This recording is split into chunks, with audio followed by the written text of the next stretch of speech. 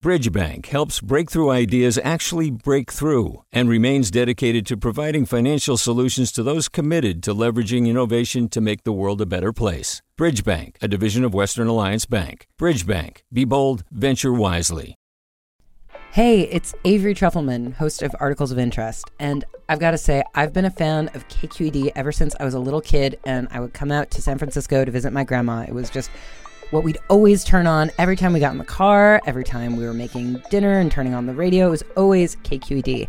And then over the years, I've become a massive fan of KQED podcasts because this is local reporting at its best. These are answers to questions you've always wanted to know, interviews with exciting, unusual voices, necessary journalism, all told with love and care and artistry. And did you know that a majority of KQED's funding actually comes from members? It's just people like you and me supporting the programs they love, while also getting access to cool events, behind-the-scenes footage, and so much more. If you want to sign up and be a part of this amazing community, visit donate.kqed.org/podcasts to become a member today. That's podcasts with an S.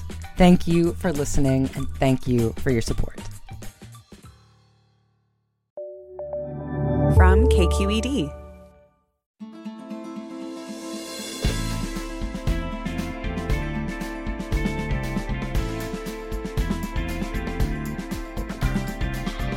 From KQED in San Francisco, I'm Alexis Madrigal.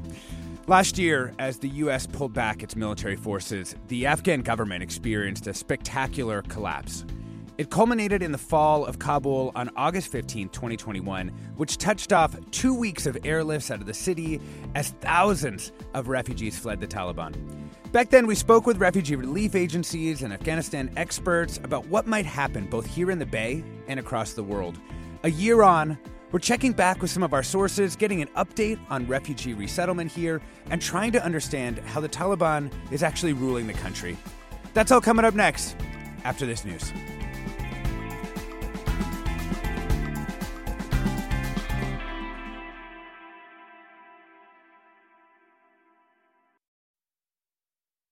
Welcome to Forum. I'm Alexis Madrigal.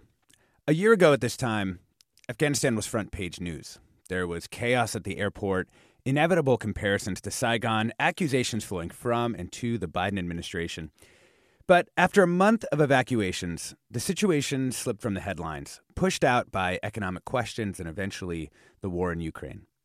For the Afghan people at home and in the diaspora, of course, the turmoil is far from over. Taliban rule continues to deepen, but even a year in, it's not entirely clear how the leaders of the group will govern an Afghanistan that was wildly altered by 20 years of U.S. occupation, aid, and spillover corruption. Joining us first, we've got journalist Matthew Akins, who has a feature in this weekend's New York Times Magazine looking at the education of girls under the Taliban. Thank you for joining us. My pleasure. Thanks for having me. So when you have a really deep history of reporting in Afghanistan, but when the Taliban took over this time, many American commentators publicly worried about what would happen to the women and girls of Afghanistan.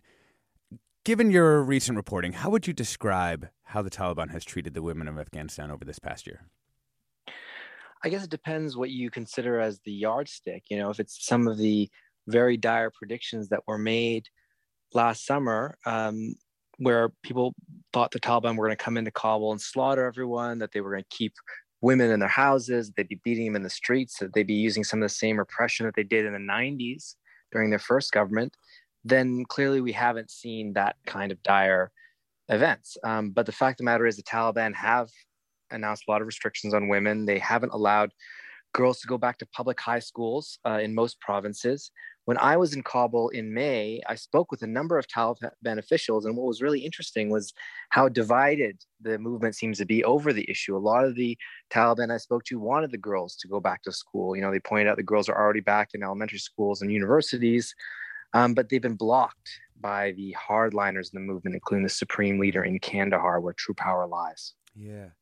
Talk to me a little bit about that. That's a fascinating part of your story this weekend was, you know, kind of getting at is the Taliban kind of a stable power? You know, you've got the urbane or more urbane official government in Kabul, and then you've got this more conservative Kandahar shadow government. Well, that's actually the setup that they had in the 90s during their first government, where you did have the formal cabinet in Kabul, but you had Mullah Omar, who was then the supreme leader in Kandahar, and that's where true power lay. So a similar setup is being replicated today, and I think we don't really have a good understanding of internal dynamics in Kandahar. We're not really engaging with them. We've been there are talks between the U.S. and the Taliban. Right now, the West is, undergoing a massive humanitarian aid effort in Afghanistan. So, of course, that requires cooperation with the current government, who are welcoming this aid. But we're kind of interfacing with Kabul. We're not really talking to Kandahar. And again, that's what we've seen with the schoolgirl decision. That's where true power in the movement lies. Yeah. There was also an interesting component of your story that, by some measures, in some places, there are actually more girls in school than there were before the Taliban took over. Like, how did that happen? Well, that's a function of peace coming to large parts of the country. So one of the upsides of the end of the war, the end of the republic, is that in the countryside, especially in areas that bore the brunt of the fighting in the south and east of the country, there are security. Farmers are farming fields that they weren't able to access before. And a lot of families now feel more comfortable sending their girls to school. So it seems to be an increase in elementary schooling in rural areas. And that's kind of a peace dividend that we're seeing in Afghanistan. And again, a lot of the Taliban I spoke to, who were perhaps more reform-minded, were really frustrated. They were kind of wasting this chance to rebuild the country by blocking, high school girls and focusing on these kind of cultural war issues around veiling women and stuff like that. Yeah. Well, and as you mentioned, building back the country is paramount. The situation is fraught, and the U.S. is invested in preventing this humanitarian catastrophe, but it also has no, serious official relationship with the government in control. So what role are the girls and women who want schooling, what role are they playing in this kind of geopolitical / humanitarian struggle? Well, I think very often they're being used as a symbol by the various sides, like as they have been during these last 20 years when they were the poster children for our war. Just recently, the Biden administration announced they're not going to be returning the Afghan bank assets that they seized. $7 billion in Afghan money that was held in New York banks has been frozen. And they're saying now they're not going to return that because this leader of Al-Qaeda that was in Kabul that was killed in a drone strike recently.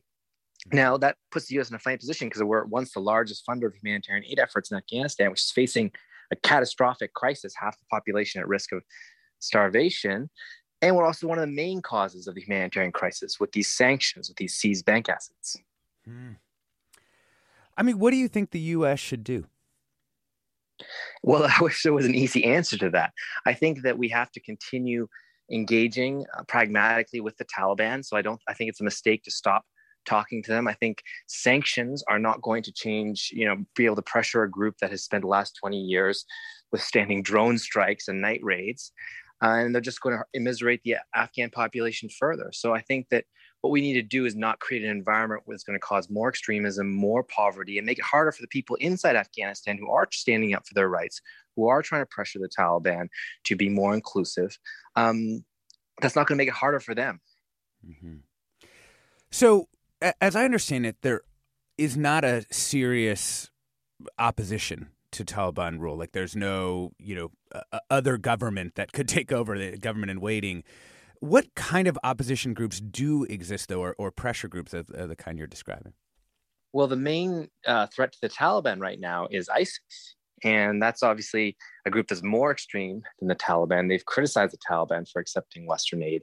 That explains some of the reluctance to allow the girls back to schools because they're worried about these extremist elements attracting fighters from their ranks. In terms of the resistance, the swift collapse of the republic last year and the way that all these government officials abandoned their country has, I think, meant that there's no real credible opposition to the Taliban and no interest in supporting it from countries in the region. A lot of the neighboring countries, Russia, China, and the US as well, have all stated both, and you can see it from their actions as well, that they don't want to fund and arm another round of the civil war in Afghanistan, which would be disastrous for all Afghans. But again, if we continue to see these kinds of terrorist groups finding safe harbor in Afghanistan, that could change. So we have this humanitarian situation where, half the population is in dire straits, particularly around food. And we know that around the world there have been all these other food crisis issues. How is that complicating the efforts, and how much of it is logistical, like getting the food to the right places, and how much is there's literally just not enough food and aid that exists in Afghanistan right now?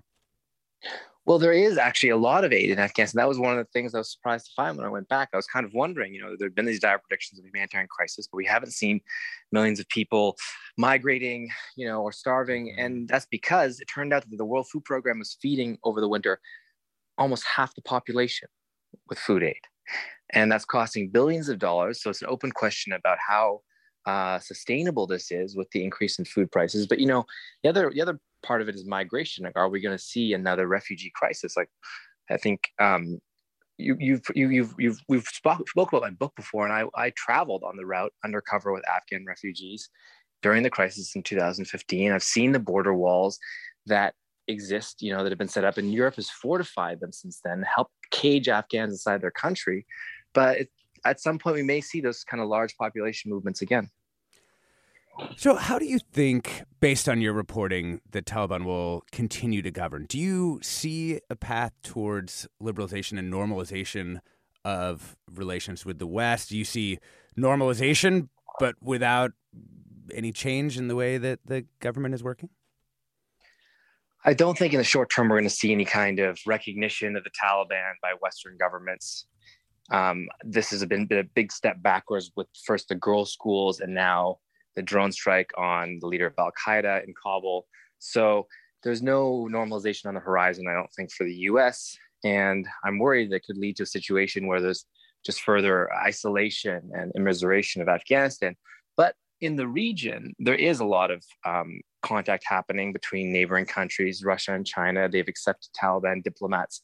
I think it's in the pragmatic interests of everyone that for as long as the Taliban, are sort of if they're not going anywhere, then people have to work with them. And I do think that is going to be for the benefit of the Afghan people who have suffered so much and are still suffering, and for whom we bear a tremendous responsibility for because of the last 20 years of failed war efforts and chaos and corruption that we brought into that country. Well, and you also were able to get evidence that that at least some Western powers like Germany are preparing to have reopen embassies and really engage in a more full way. Yeah, I mean, this is all happening because of Realpolitik. In the case of Germany, what their main interest is reestablishing some kind of mechanism to deport Afghans back to Afghanistan. The number one strategic interest in Europe is preventing refugee flows from Afghanistan. So I believe that is probably driving European policy, which is further ahead than the U.S. in terms of reestablishing a diplomatic presence. For the U.S., it's counterterrorism, and I think what I reported in the piece is that when you have these kind of setbacks at the official level, when the Taliban does something like keep the girls out of school, then the relationship devolves to the secret level, to intelligence cooperation, and you had the CIA station chief go after the girls' school, closure in March. So the CIA station chief traveled instead to Kabul in April, and that was a secret visit. So countries are dealing with the Taliban, but they're just dealing with it, I think, on the basis of their very narrow interests when there's so much frustration over the Taliban's domestic policies. We are talking about the 1-year anniversary of the U.S. withdrawal from Afghanistan and the Taliban takeover and how things are going. Been joined in this first segment by Matthew Akins, author of The Naked Don't Fear the Water, an underground journey with Afghan refugees, also contributing writer for the New York Times Magazine, who has a big piece in the most recent issue of the magazine out on Afghanistan. We'd love to hear from you. Have you been affected by the U.S. withdrawal from Afghanistan, your family, or yourself? You can give us a call, 866-733-6786. That's 866-733-6786. When we come back from the break, we're going to check in with some of local Afghan refugees and aid groups. I'm Alexis Madrigal. This is Forum. Stay tuned for more.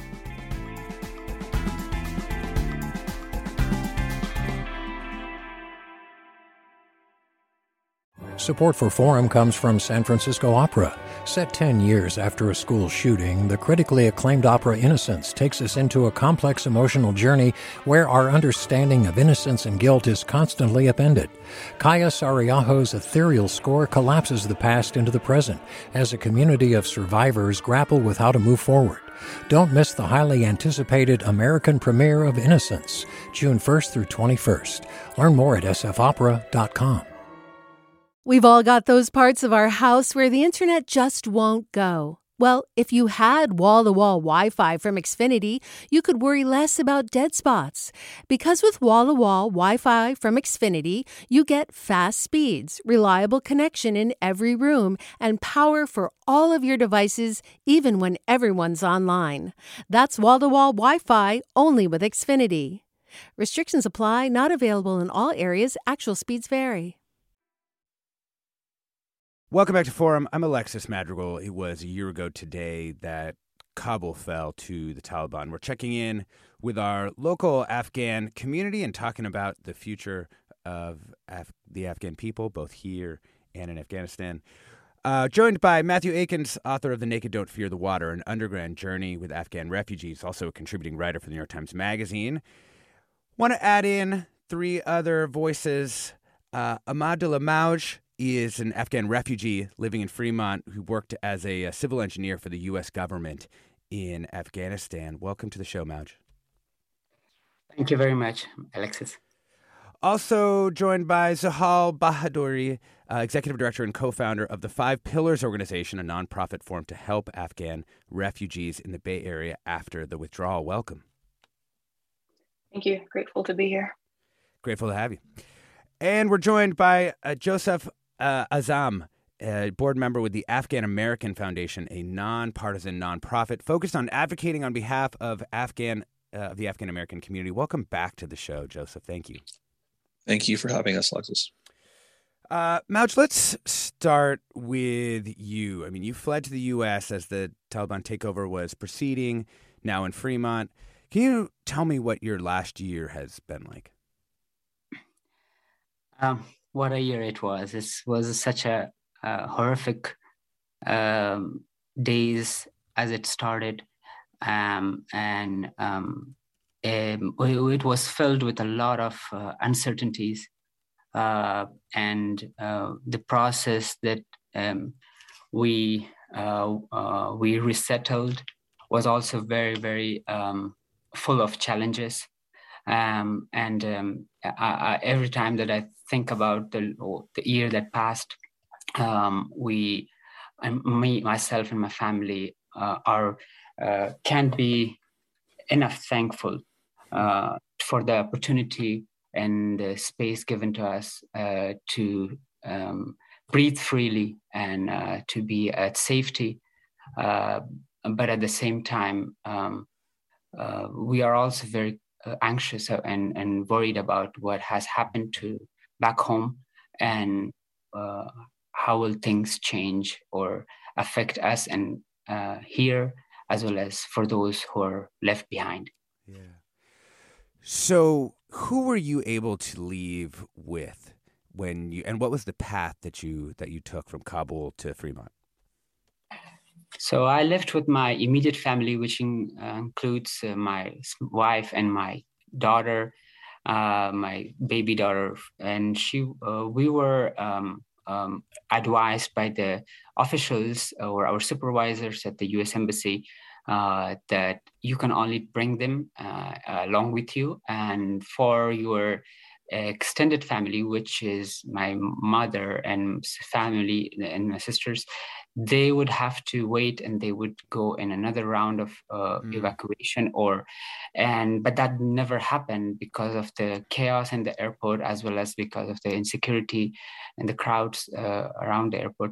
So we got separated, and it is a nightmare for my family back home, thinking of how we just disappeared overnight because we went once, we couldn't get in, but we thought myself and my other colleagues working at the U.S. government embassy, we thought that we might be at very risk of being identified. So we went back home and hiding somewhere at our friend's house. We didn't go our own houses, and the next time when we wanted to leave to the airport, we did not tell even to our very, very close family members and relatives, and we went in hiding. So that disappearance is always something my little sister talks to me and says that it's like you just disappeared, and the next time we heard, you were in Abu Dhabi. Oh. So what was your arrival in the Bay Area like? Mm-hmm. So we spent like 1.5 months in a military base in Virginia, and that was a very, very different story, a different challenge itself on its own, because my wife would always tell me, is this the US that we would hear about, or is this going to be our life? Because it was basically putting families and military barracks and and quarters. So the arrangements and everything was really challenging. But thankfully, later on, as time went by, the agencies which were active, they really improved the services and treatment. But we had to leave there because my wife was pregnant, and we couldn't stay and be the conditions there. And when I decided to come to California, it was a very hard decision because every agency was telling us to not choose Virginia or California because it's overpopulated already with the Afghans and other immigrants, and the prices are very high for housing and living here. But we had to, because we were already away from a family, and we had some extended family here, so we thought we would be at home somehow. But it was very hard to find a house here and to rent it, because the kind of criteria for someone to, and the requirements for someone to rent a house is so hard for someone who is a newcomer, and the resettlement agencies were overwhelmed. And I had to look around and figure out what were their requirements and meet them and understand those.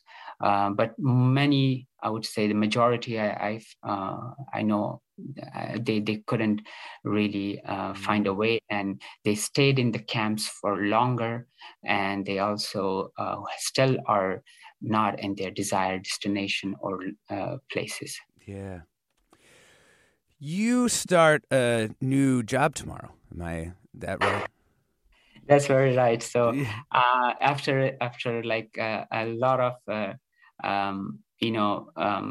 a lot of challenges that I went through, this is the best relief I'm getting and the best reward I'm getting for the 1 decade that I gave for my career and my education in my country. So I'm very, very happy to be resuming my career and my work in the area or in the field of study that I used to pursue back home, which is construction engineering. And and the most fascinating part of this event in my life is that my experiences in education that I had earned back home in Afghanistan are coming at use for starting my first job as a quality control manager for a construction site in San Francisco. And this is very, very encouraging for me and my family, that the hard work that we did together for our country, for our education, is paying off, and in a very, very surprising way. We have heard stories that people have to start from very scratch and forget about their dreams, aspirations, and whatever achievement they had back home. But thanks to the very dynamic economy and background and the work culture in the U.S. that allowed me to present myself and start my career here and try to achieve what I would like to for my country and people. Wow, what a story. Amadullah Mauj, thank you so much. For sharing this with us. And we heard so many bad stories a year ago, so many difficult situations. I'm so glad that, at least in your case, this is really working out. And I want to bring in Zahal Bahadouri, who runs the Five Pillars organization. Zahal, Mauj obviously has a very good story, but we know that many other Afghan refugees have not had as solid a landing here in the Bay Area. Can you tell us about some of the challenges that people have faced? Yeah, definitely. Thank you. First, I'd like to say, today marks the 1 year of the oppression, brutality, and violence of the Taliban. Majority of people in Afghanistan are under such extreme oppression, denied basic human rights, and met with violence when they peacefully resist, such as we saw this past weekend. This situation impacts resettlement because families here are worried constantly about their loved ones, as Mauj had mentioned, who are left behind, constantly thinking how they can help their loved ones back home. We work with families who have been separated, families dealing with depression, children without their mothers, talent trying to rebuild their life. In this situation with Mauj, his resilience, and he took a proactive step and took control of his situation. His resilience, he was able to secure a job that recognizes him for his talent, his expertise, and the knowledge. And that's all families are afforded such opportunities. The areas of need that we're seeing, as Mauj has mentioned already, a permanent feeling of a home, housing, but affordable, so they don't have to move out to the outskirts of NorCal where there is not many opportunities nor community for support. And it has to be accessible. Again, as Mauj mentioned, there's these criterias and parameters to be able to rent. Property managers and landlords, we need them to work with us to bypass some of the traditional requirements for renting a unit. That's one major area.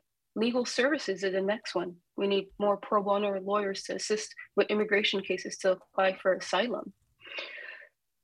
Those are the top two. And I would say the next one would be sense of belonging, that community integration. But this sense of belonging comes also in the form of recognizing them for who they are, as mentioned earlier.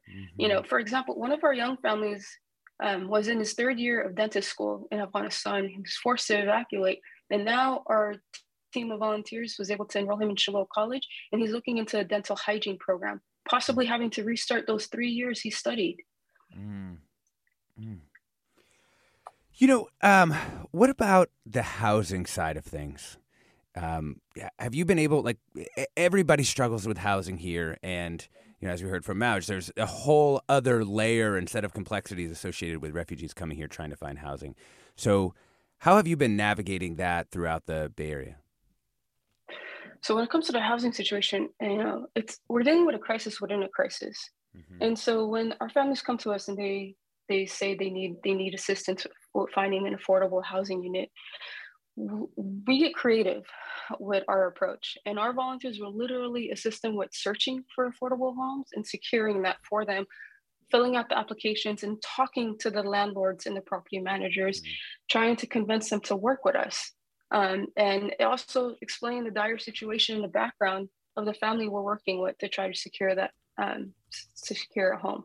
So in most situations, this has worked out, but if it doesn't, then we move on to the next. So we just had to get creative, and we've come so far, and it's been all on community support.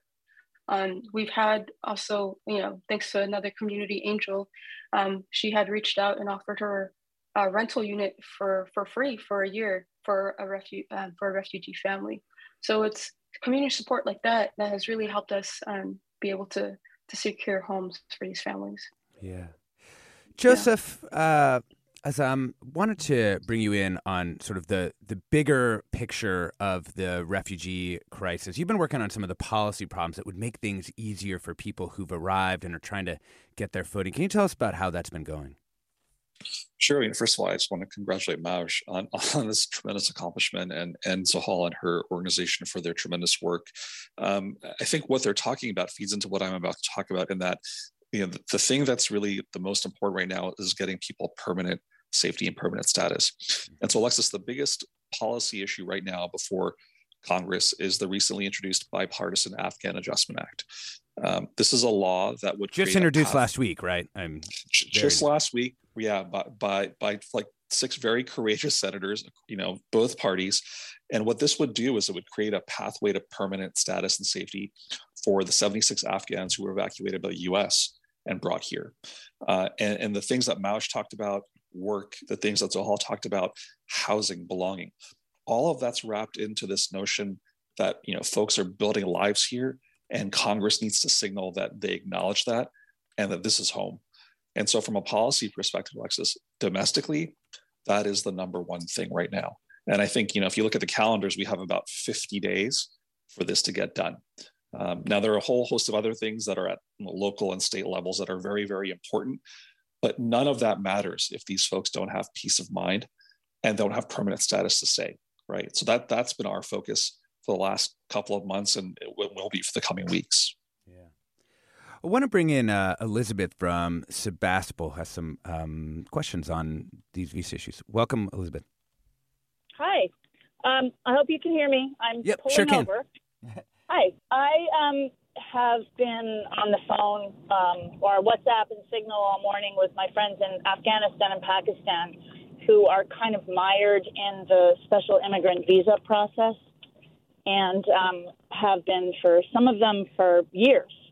And these are the guys, men and women, in this case men, who were interpreters and worked on the military bases and were promised, a way out with our government and never got it, or have been, their immigrant visas have been okayed, but they're still stuck in Afghanistan, or in one case in Pakistan because he fled Afghanistan.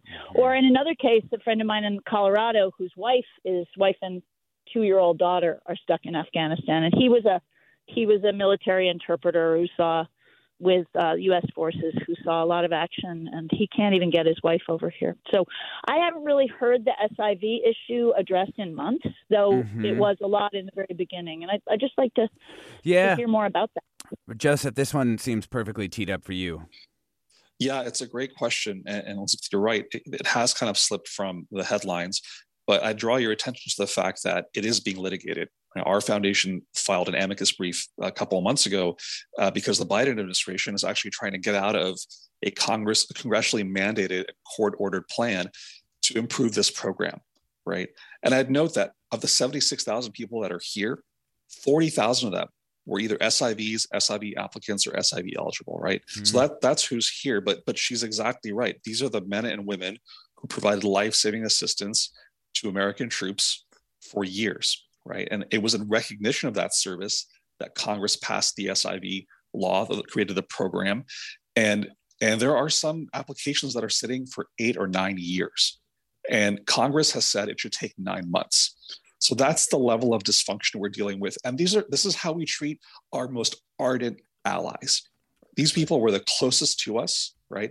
And served the longest. So she brings up a fantastic point, because I think that is that's the paradigm right now of how we're treating Afghans. And it's symptomatic of a broader disregard for the bonds and the service that exists between our two people. Yeah. And just double checking, the Afghan Adjustment Act would not actually fix the special immigrant visa program. It would take people who were on a temporary status and make it easier for them to have permanent status. That's a great question. Actually, it would improve the situation for SIVs, because baked into there are provisions that address the backlog and the lack of resources from the State Department to pay attention to this program. So it's a great question, Alexis, because it actually reaches beyond the shores of the U.S. and touches on this very important SIV issue. That's a big point of contention for the veterans community, especially, and certainly for the Afghan American community, because many of our family members served in this way. And so the act, if it's passed, would make a difference in this way. Thank you.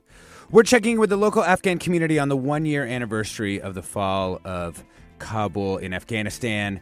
We're joined by a bunch of people, and we're going to get to some more calls right after the break. I'm Alexis Madrigal. Stay tuned for more.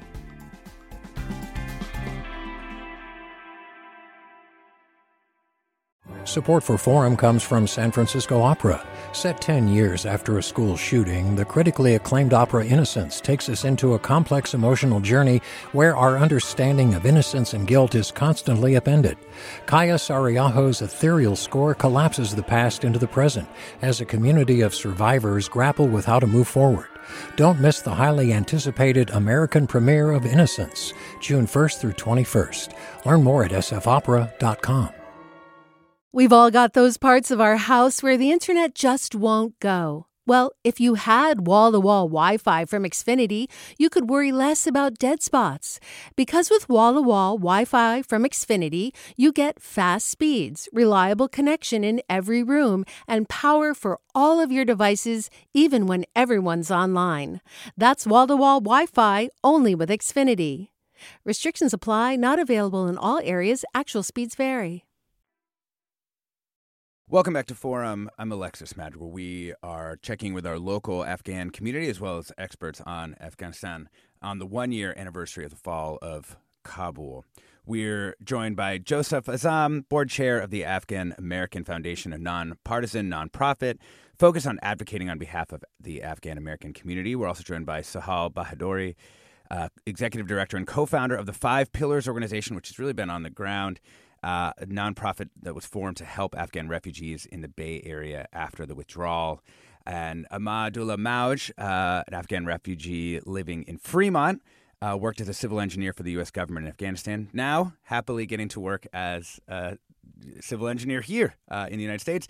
And we're also joined by Matthew Akins, author of The Naked Don't Fear the Water, an underground journey with Afghan refugees, also has a huge story in the New York Times Magazine about the current state of Afghanistan. Let's get to some more calls from people. Hussein, let me if I can click on your button here. We'll see. Let me ask this question. Oh, Hussein, there we are. You're there. Yeah. Welcome to the show, Hussein. Thank you. Good morning. I'm the CEO of a company called Afghans Without Farmers. Those citizens of Afghanistan that arrived in the Bay Area or in the United States, they're 1,000% better off than the 39 million people that were left behind.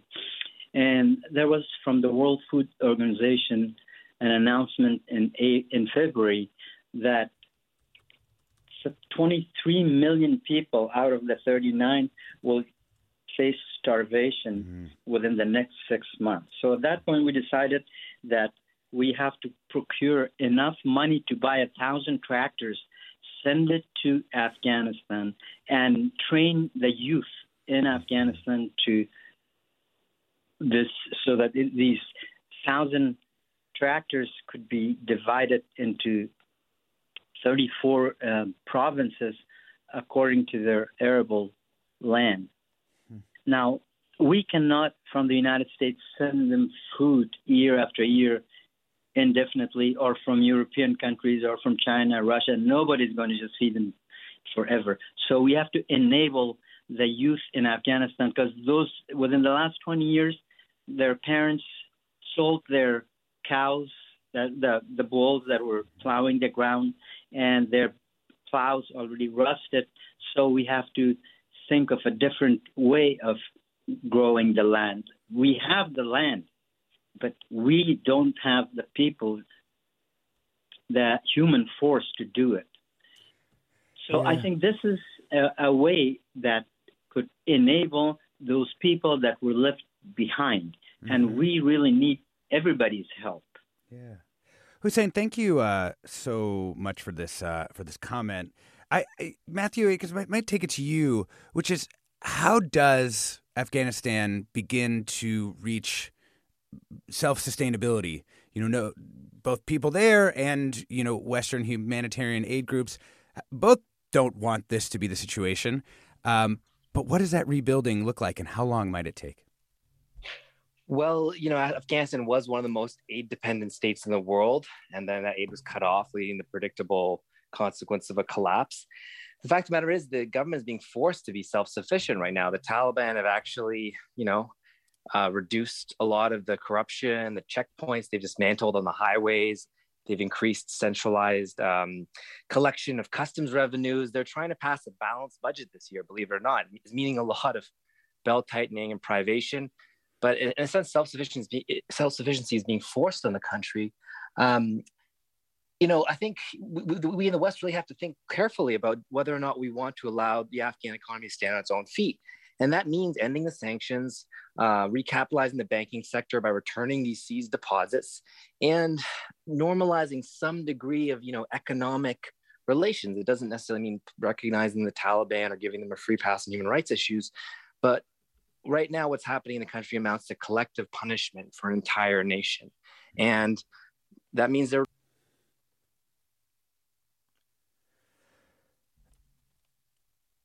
Joseph, as I'm listening to Matthew talk, I was wondering do you feel like that is the path, the one that he's describing here towards, a better Afghanistan? Yeah. I mean, I might have taken issue with some of Matthew's earlier statements about what the actual situation on the ground is and how dire it isn't. But I agree with him on this, that collective punishment is not going to work. Sanctioning the Taliban did not prevent them from ascending. And at this point, we have to have some nuance in how we look at this, and normalizing economic relations to an extent to help 40 million people does not equal legitimizing the Taliban. So I think Matthew's exactly right. The focus should be through a humanitarian lens. And at the end of the day, we have to make sure that Afghans survive long enough to do what we hope they can do, which is to take back their country, to build a representative government that's inclusive of minorities, religious and ethnic, where women have the ability to be full citizens. And Afghanistan's population, Alexis, which is one of the youngest in the world, is able to have its potential unleashed again. So I agree with Matthew entirely that our focus should be on enabling those people to do this for themselves. And it's not going to happen by starving them. Yeah. We'd love to hear from you. Again, we're talking about Afghanistan 1 year after Kabul fell to the Taliban. Have you been affected by the U.S. withdrawal from Afghanistan? The number is 866-733-6786. That's 866-733-6786. Twitter, Facebook, and Instagram, it's KQED Forum. And the email is forum@kqed.org. One listener writes on Instagram, why would refugees go to the most expensive city in the USA? They could have easily gone to Indiana or Ohio, where they could have found more affordable housing and smaller communities. Living in San Francisco would make it much harder to live in the USA for the average American citizen. Mauj, I wanted to ask you this question, and then Sahal, I'm going to get your perspective as well. Why here? Oh, definitely. That is a question that I was repeatedly asked, but I think that it has so many aspects. First, I would recall to the Afghan community that is existing already here, and second, the economic opportunity that exists in the big cities compared to the rural areas, or in places where there is not so much opportunities for newcomers. And third, I would consider the climate and the the weather, which is plays a very important role for a newcomer, and when they are having a culture shock already. They would definitely choose somewhere which is closer to the place they're coming from. So they were the reasons, not only for me but for most of the Afghans. But and coming to the first reason, I would say, when I mean the community, it's not that you should have just your neighbors or your the mosque that you're going, or to the job place, that your workplace that you're going, that there should be people from your home country. But it's about those community support bodies and organizations, like Five Pillar Organization, which is a whole representing the existence of those organizations. Exactly, those community support organizations have gives a lot of confidence for the newcomers to continue their pursuit of a new life in this new culture and new country. For example, when we came to Fremont, I could seize a rental apartment for myself, but we did not have a bed for 2 weeks. Until we got a bed mattress from the Five Pillar Organization as a donation, or we got support for our first rent from a Jewish family organization in the Bay Area. So those organizations are really present and really active, and it is forming a support system for the newcomers. And once they are settled, once they have we have seen Afghans and other majority immigrants moving out of these big cities because this is where they start up. Zahal, what do you think? Yeah, I mean, I couldn't say it better than Mauj said it. From what we're hearing too is, when they come over and see we're fellow Afghans doing this work, they feel a sense of home, trust, community. And from there, we connect on a deeper level, and we knew our work was not over. It's a feeling of home when they see us. We speak their tongue, we know their culture, we know and can relate to their pain and struggles. Yeah. Let's bring in a couple more callers. Paul in Mill Valley, welcome. Thank you, Alexis. Excellent program. Can you hear me okay? Yes, sure can. Go ahead. Great. I run a small organization called the Charity and Security Network. And in a nutshell, we are a network of a couple of hundred organizations that do humanitarian and peace-building work around the world. We ourselves don't do the work. We advocate on behalf of these groups. And your first guest did a great job of outlining how a country like Afghanistan is so dependent on aid, and not just civil society or nonprofit organization aid, but governmental aid. And U.S. and UN sanctions create incredible obstacles to delivering such aid because these organizations are very nervous about crossing the line of legality. And so I want to raise just a larger point that as Americans, if we want to help people in Afghanistan or Yemen or Syria or Cuba, we have a voice. And we need to point out that, as your guest said, penalizing an entire nation for the behavior of a regime is not only not effective, but I think it's morally repugnant. Now, what can be done? You can talk to our elected officials. We can point out that there are better alternatives and that sanctions, while politically expedient, really are condemning human beings to continued suffering. Yeah. The Biden administration has done some good work on this. They have issued licenses that allow these groups to operate their programs. But the financial institutions that create the channels of funding are very, very nervous, as you can imagine. I mean, if you're the Red Cross, that's one thing. If you're Wells Fargo or Chase, you get very nervous about transmitting money not to the Taliban, I should say, but to Afghanistan. And so I'd be very curious what your guests have to say about how ordinary citizens, aside from helping refugees directly, can have a political voice to help break some of these log jams. Yeah. Thank you. Thank you very much, Paul Mill Valley. Matthew, you reported on some of the networks that have developed to sort of channel aid in ways that kind of move through or around these sanctions.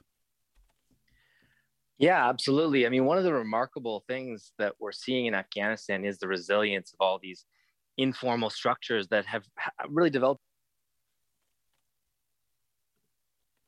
of conflict. And they have, for example, the traditional Hawala money lending system. That's basically how cash is getting in and out of the country unless it's being physically flown in. There's the traditional money lenders who have basically taken over for the banks and allow money to get in and out of the country.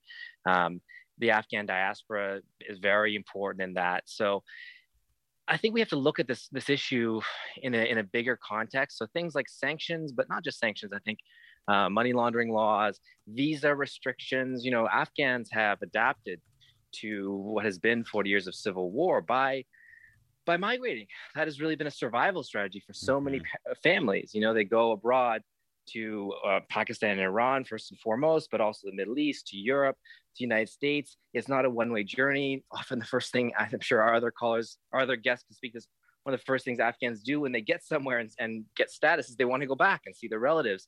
And so that's helping to sustain the country right now. And when we have restrictive immigration laws that make it harder for people to settle, when we have, aggressive anti-terrorism laws that are cutting off financial transactions through informal money lending networks, you really attack the fabric of this community's survival mechanism. So I would frame it in that larger way if we want to understand this as a political problem, that it's linked to issues like immigration and visas, as well as sanctions. Yeah. Joseph, do you want to get in on that? Joseph Fazam? Yeah, no, I think Matthew made the right point. I mean, I think just last week, 60 or 70 leading economists sent a letter to President Biden asking for precisely what Matthew's describing. And so I think what he's advocating for and what we advocate for is a reimagination of how we move Afghanistan to a place where the Afghans want it to be, right? And punitive measures at this point are not going to do it. So I would actually, short of describing it myself, I'd refer everybody to a great report Human Rights Watch put out last week called The Economic Causes of Afghanistan's Humanitarian Crisis. In that, they actually lay out very, very detailed recommendations on what the U.S. and the international community can do.